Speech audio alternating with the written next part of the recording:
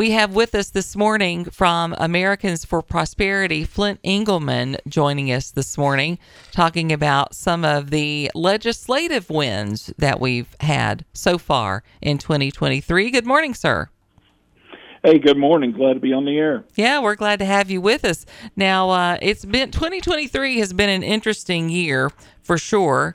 It seems like only thing we see in the headlines are the things that are going wrong, but you're here to talk about some of the things going right this morning. Some of the things are going right, and what our organization, Americans for Prosperity, would like to, make a commitment towards focusing on education choice, energy reforms, and economic opportunity. We did have some significant wins. We spent a lot of our time on education savings accounts when we took activists into the General Assembly to lobby on behalf of that to move that forward. But we worked on other areas as well. There's an occupational licensing bill we passed, which is a 3-year effort by our organization. It grants reciprocity to folks that have occupations from beauticians to HVAC, you name it.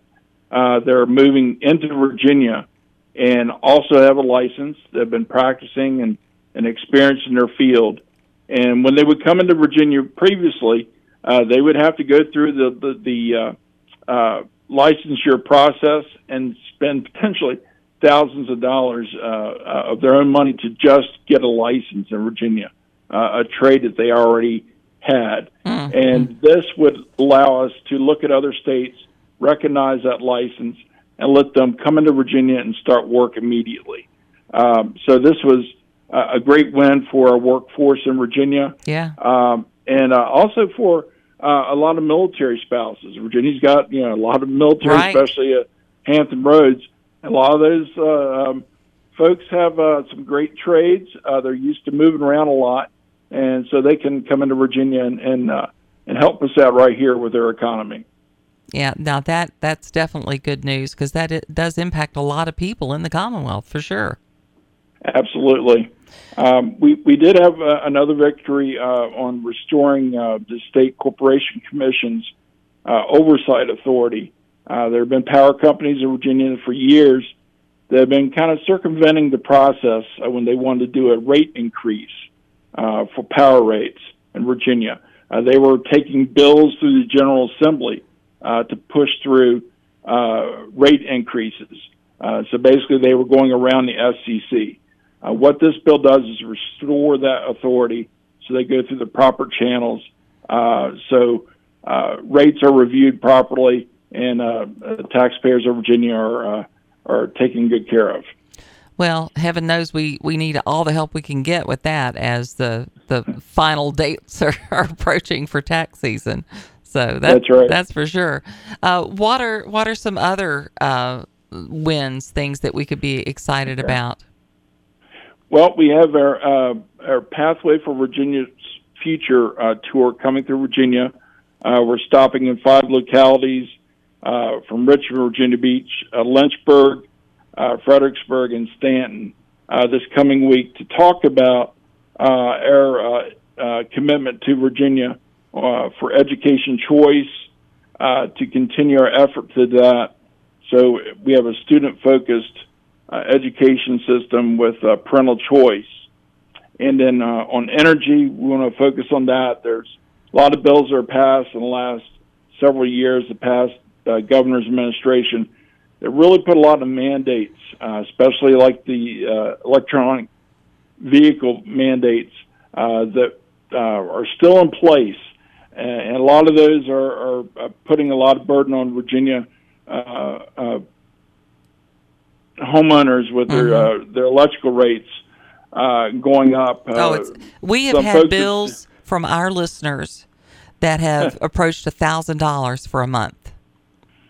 Absolutely. So crazy. What we're trying to do is repeal a lot of that legislation that's triggered a lot of those increases. There's a greenhouse gas emissions bill that needs to be repealed. The so-called Virginia Clean Energy Act also has a lot of mandates, including that electric vehicle mandate attached to, of all places, the California Air Board. Which is ridiculous.